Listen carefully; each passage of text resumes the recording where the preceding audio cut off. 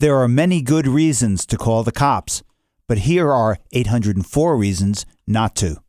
I'm Bill Newman, and this is the Civil Liberties Minute. 804. That's the number of people police officers have killed in America since the beginning of this year, about 3 a day. Two sociologists, Matthew Desmond from Harvard and Andrew Papachristos from Yale, have recently concluded a study about the effect of police shootings. Their study, of Milwaukee, confirms what the people of Ferguson and Baltimore have been saying, that after reports of police brutality come to light, guess what? People in the communities who have been victimized stop calling 911 for help, or at least they don't call nearly as often.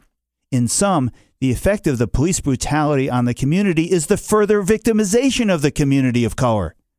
The recent New York Times piece by the authors of the study mentioned the Milwaukee cases of a man boots stomped on his face whose fingers were snapped and had pens pushed into his ears. And before that, the black man shot in the back. And before that, the man handcuffed and shackled who died in the back of the police wagon. And before that, the mentally ill black man who was suffocated while being handcuffed. And before that, the black man shot in the back during a police raid. And before that, the black man falsely accused of rape. There are, of course, many good cops, but it's long past time that law enforcement stop covering up and condoning police brutality.